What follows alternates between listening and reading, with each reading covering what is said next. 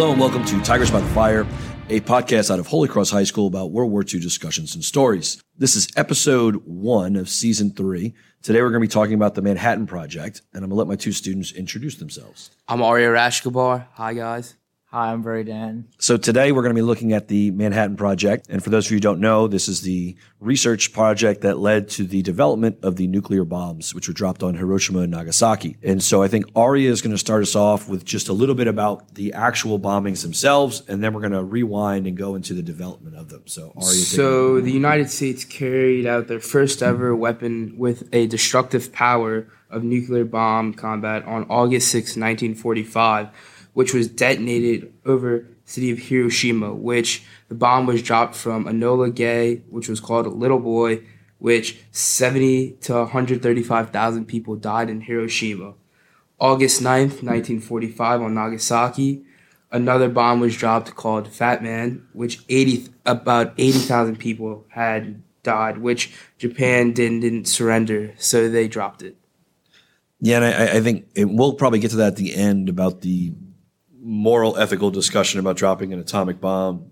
I think one of the things we have to understand, too, is the development of these bombs is so intense. There's a lot of money brought into this, and it involves, as you guys are going to point out, thousands of people that the dropping of it is almost inevitable if a war is still going on. So where do you guys want to start off? Because I know you guys are kind of hyper-focused on a couple of places where they developed this and experimented. We'll start with Trinity test first. So the Trinity test was the world's first actual nuclear explosion, which occurred on July 16th in 1945. They tested a plutonium bomb in the Alamos bombing range, and this was 240 miles away from Los Alamos, which was a very populated city at the time.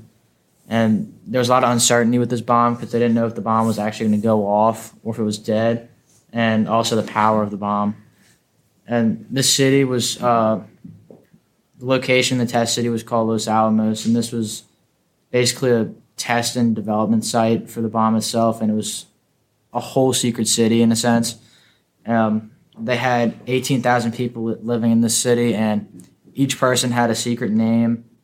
They didn't know anyone else's real name, so they could keep it all a secret. And an interesting thing I thought was that they only had one address for the whole city, and it was called P.O. Box 1663 in Santa Fe, because every piece of mail that was sent out was checked thoroughly and make sure no secrets are getting out about the actual plan of what was going on at the test site. Yeah, I think it's funny because we sometimes look in pop culture with movies like Top Secret, but this really was top secret. I mean, you have thousands of people who are sworn to secrecy. They can't contact their families, and like you're saying, their mail is essentially censored. And stuff that does go through is going to be read by multiple people before. And when they send stuff out, it's going to be read before anyone ever gets to it, too. So I think it's an interesting part of this. And then the detonating of the bomb, as you said, they don't know if it's going to work. And when it does, it sends concussion waves and everything else that are going to be heard for miles. So it's going to be, I think it's an interesting event.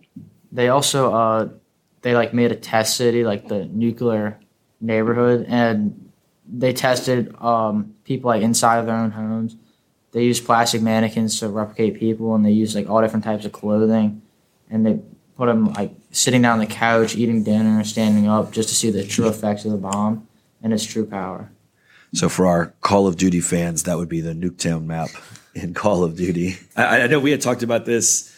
There were certain, in Indiana Jones, one of the movies, he hides in a refrigerator. Would that have worked? Would not have worked.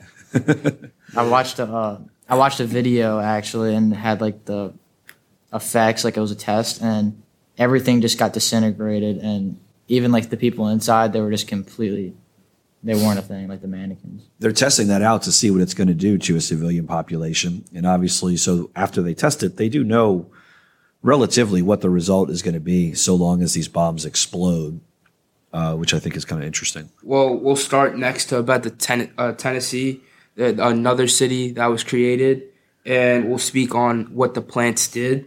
So in Tennessee, Site X was renamed the Clinton Engineer Works after the neighboring town after World War II. Oak Ridge was named, which it was its new name.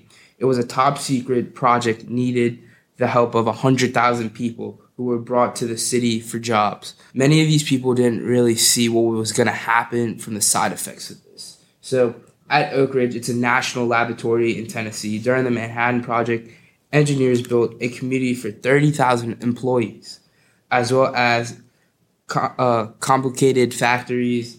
And about the acre-wise of those properties, it was 59,000 acres of land along the Clinch River, 20 miles west of Knoxville, Tennessee. And the understanding of what the plants really did was like this secret society. So there were 4 producing locations were in valleys outside of the town, which just prevented unexpected explosions so it does not cause the other sides of Tennessee to like be affected. Well, we'll start off with one plant. Y12 facilities located 1 hill south of Oak Ridge. Further south and west were the X10 and K25 areas, which housed experimental plutonium and separation of facilities. Well, what is Y12, X10, and K25 mean? Well, Y12 is magnet size and placement and beam resolution. X10 is a graphite reactor, and K25 is a gaseous diffusion enriched uranium for atomic weapons, which officially created the atomic bombs. So they have, I mean, it's a wide range of experiments going on. And when you talk about 30,000 people just at one facility involved, I think it's a little crazy. In a modern world, that might be impossible with cell phones and social media to have that many people with top secret jobs. One thing I always find interesting, and I'm not sure if you saw this in your research, is that very few people are seeing the results of every test site. It's more of scientists focusing on one part, and then it meets in the middle with a few key people, disseminating the information from all of the sites. So I thought that was an interesting thing when I was reading about it.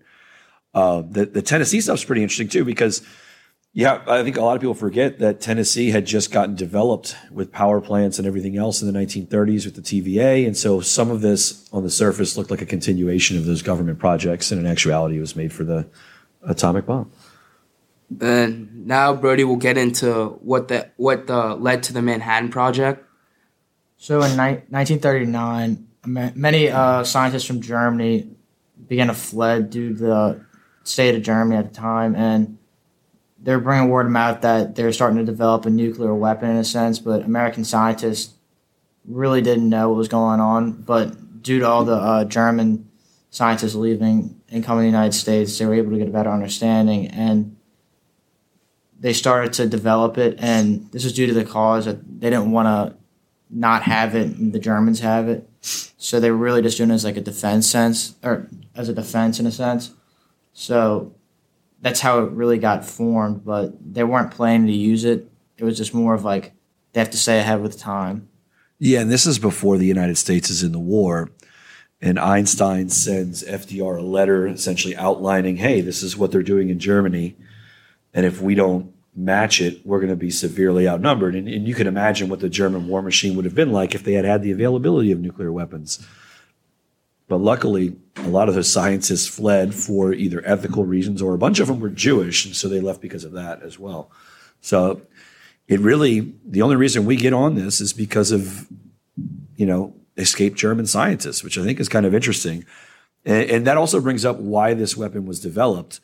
It really wasn't developed for Japan, was it? It was developed for the Germans. Yeah, for Germany. So I think that's kind of an interesting aspect of it. And the other interesting thing was it was just like a race of if Hitler and the Nazis would gain this much power during that time, and America was like, and the United States weren't prepared, what could possibly happen? So they weren't trying to use it really, but it was just in case of any backup features.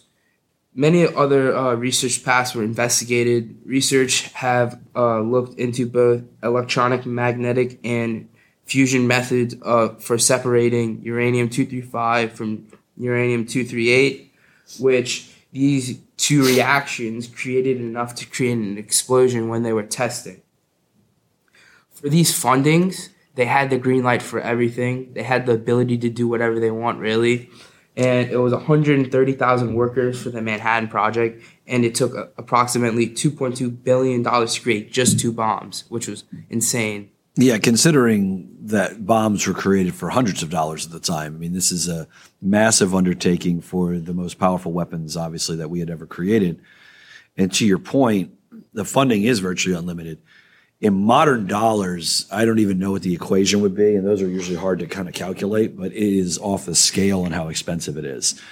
Right up there with the Apollo project or anything else that we've ever really done. So it was definitely all in by the government, all in by the military to develop these weapons. And again, at first it's to even the playing field with Germany, but at the end of the day, by 1944, it's to win the war, right? They think that this is going to be the easiest way to win. And another interesting fact when I was reading on the topic about like the uranium and plutonium in general, so it was like a government-based thing that they would inject people with plutonium, which they would see the characteristics of what it would do to a body, and there were like medical terms that were being tested, and they would just test them on these people that were like in bad accidents or like didn't have a sense just to live, like they were just in hospitals. So yeah, where'd you find the medical testing stuff? So on the website I had, it was gizmodo.com, U.S. government program, which it just mainly spoke about all the people, just what the effects were from these. Yeah. So that was really interesting. And I think just with the bombing in general, it played like a wide role in our history, really, because it affects so many people during that time, with a lot of people just dying from this 2 bombs dropped. And then the aftermath of cancer in that area, radiation exposure, it leads to so many other things than just the original people dying. But it's also that aspect of people dying in a flash, just one event wiping out an entire city before we had to launch hundreds of planes to take out portions of cities. And this is just going to be that one and done bomb. So, I mean, it was really like a sense in history that like I think we look back and like that's like pretty bad. But during that time, it's like I don't think they had like a sensation of thinking, and like they're like, oh, like let's just drop it. And plus, with Roosevelt sending a letter from Einstein about the bombs being created, which was like mind blown. And when I was reading, it was like Einstein said, I didn't think I could create this bad of a bomb. And it's like he like started second guessing himself, like, oh, why did I do this? And like, why did I do that? Yeah, Oppenheimer has a similar thing, and because he's the one who really leads the project. And he afterwards kind of regrets some of it because it gives this ultimate power.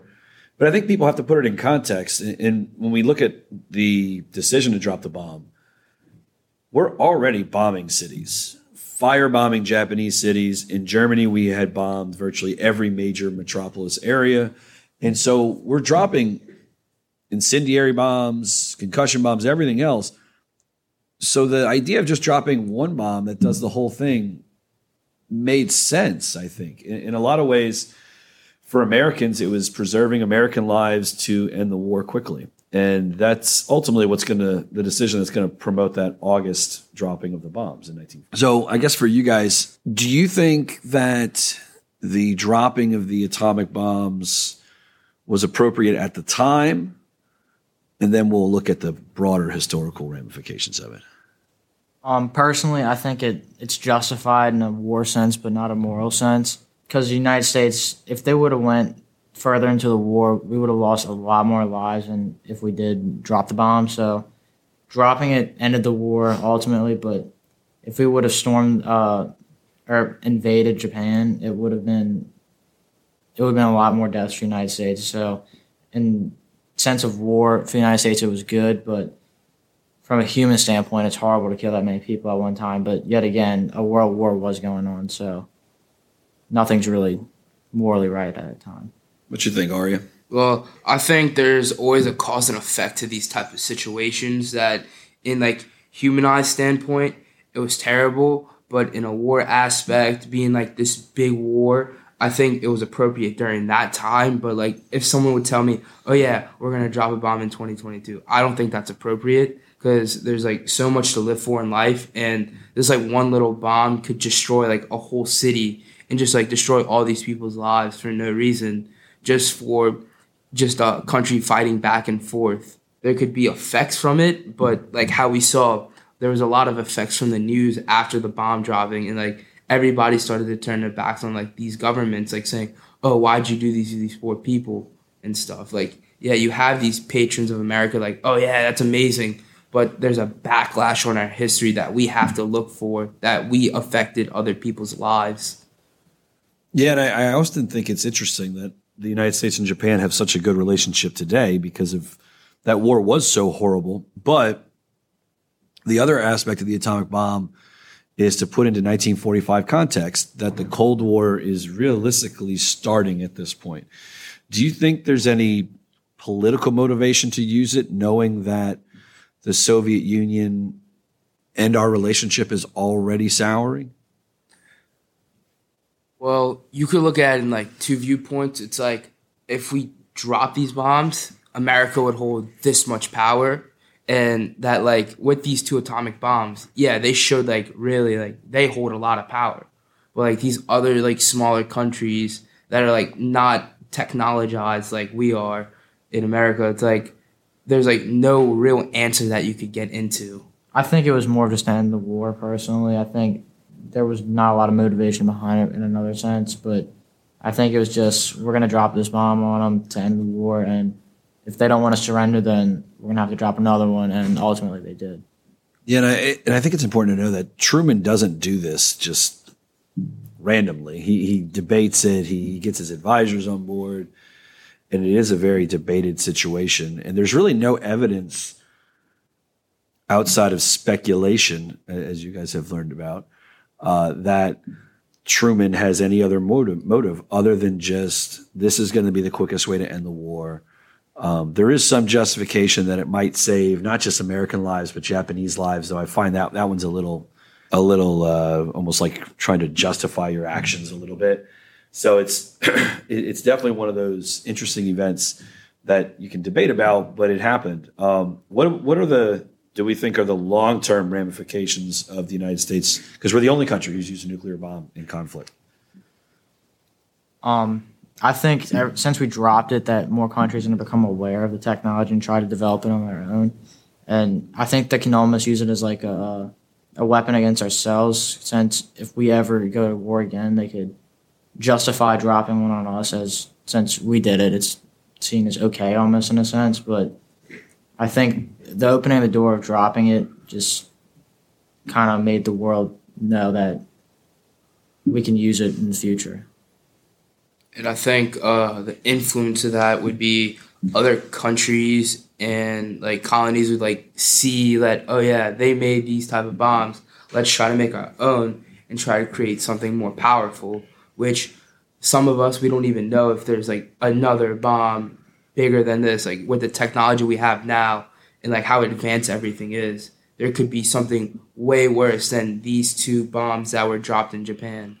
Yeah, and we do know that militarily, the bombs that we have today are exponentially stronger than the ones that we had in 1945. But I find it interesting because when you look at countries like North Korea or Iran, that's the big political argument is should they be able to develop nuclear weapons? Because we have them, Russia has them, Britain, France, a lot of China, obviously India, Pakistan. So all these huge countries have them. And so when countries that we don't like develop them, we get very mad about it. Let me ask you this. Do you think because of what they did to the city, do you think it prevented the United States or other countries from really using them going forward after 1945?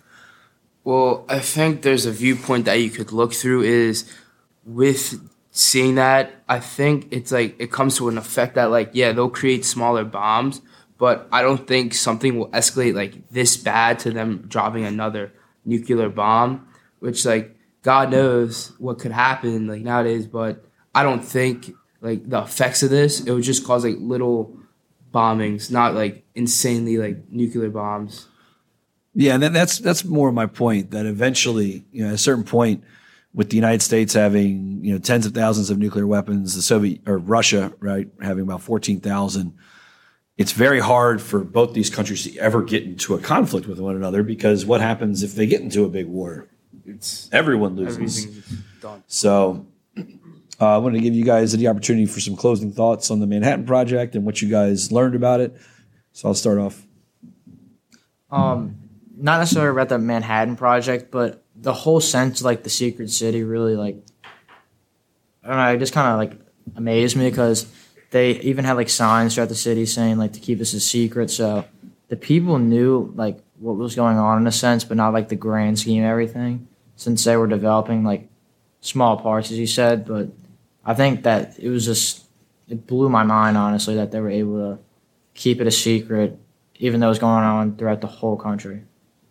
I think it was like pretty cool of learning all this. It's like how they have like these secret cities, and like with the Manhattan Project in general, yeah, it like went terribly bad, but sooner or later something like this was gonna end up happening.